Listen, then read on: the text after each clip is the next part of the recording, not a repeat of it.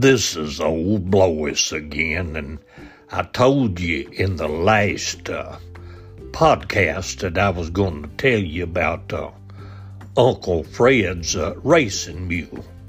And so I'm going to do that today. At least I'm going to get started on it. I don't think I'll get through with the whole story today, but I'll get started on it anyway.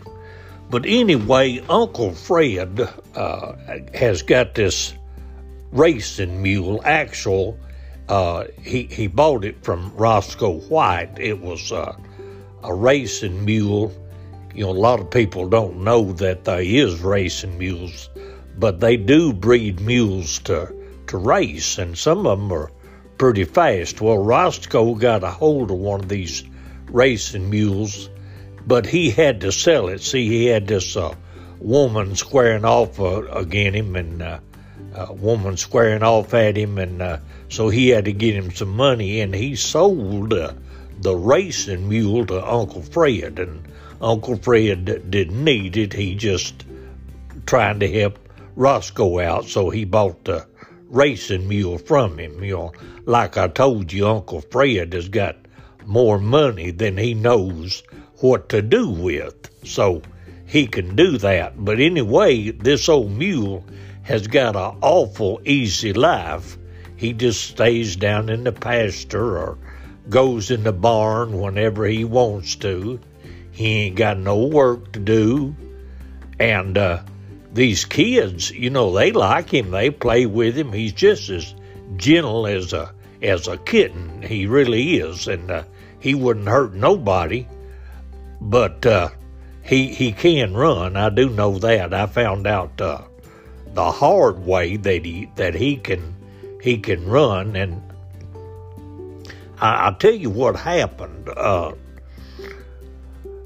Me and Uncle Fred was down there in the pasture, and so I like to aggravate Uncle Fred every now and again. I don't know why I do it, but I do.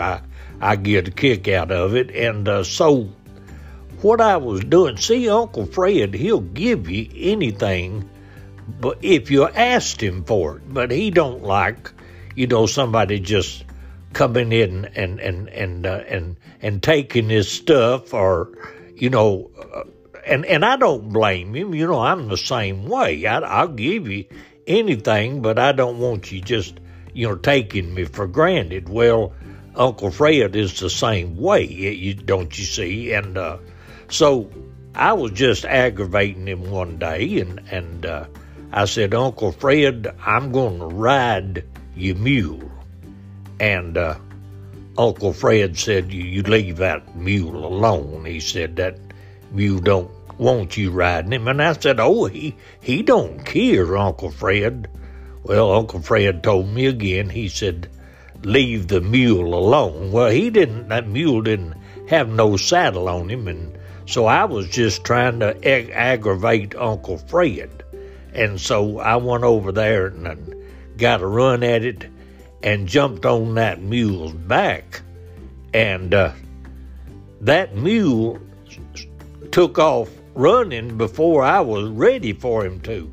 And he didn't buck me off at all. He just took off running. He thought I wanted to race, I guess, and he took off running and took off before I was ready, and he run out from under me and left me hanging up there in gravity that way. And I come down to the ground natural, and it stove me up considerable. Uncle Fred just laughed. He said, now that'll learn you to mess with stuff. And he got a kick out of it, but it stove me up considerable, but I didn't say nothing about it because it was my own fault that way. And so I had it coming. I know I did, but I was just aggravating him is what I was doing. But anyway, these kids all come down here and they ride this mule, and Uncle Fred don't know nothing about it. At least he didn't at the first. They just ride him in the pasture, and Uncle Fred's up there at his house, and he don't know nothing about them kids riding that mule, you see.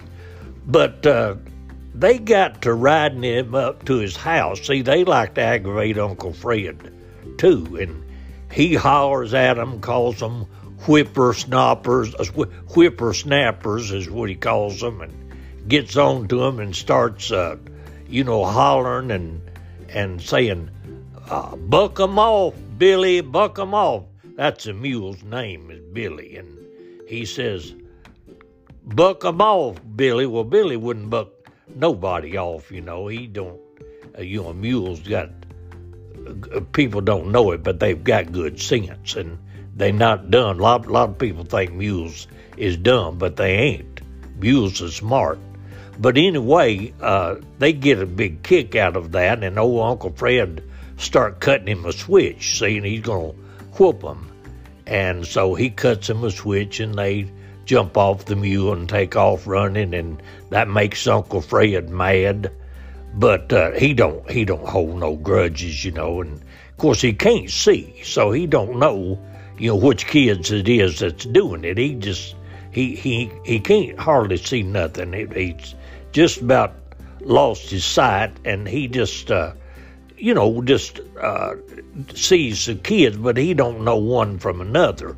So when they come up to his house, he'll give them anything. He'll give them apples or peaches or, he likes kids. He really does. But he thinks kids that ought to, show respect. And kids should. They really should. But they don't really mean no harm. They just having fun with Uncle Fred. If Uncle Fred didn't pay him no attention, well, then they wouldn't do it. But see, it makes him mad, and so he hollers at them, and that just makes him do it that much more. But anyway, I'm gonna quit on this story today. I'm gonna tell you the rest of it on the next podcast, because something really happened that was.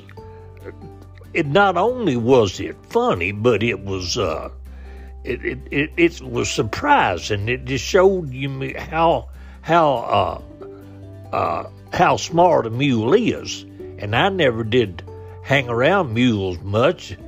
We had horses, but we didn't have any mules, and I didn't know nothing about these mules.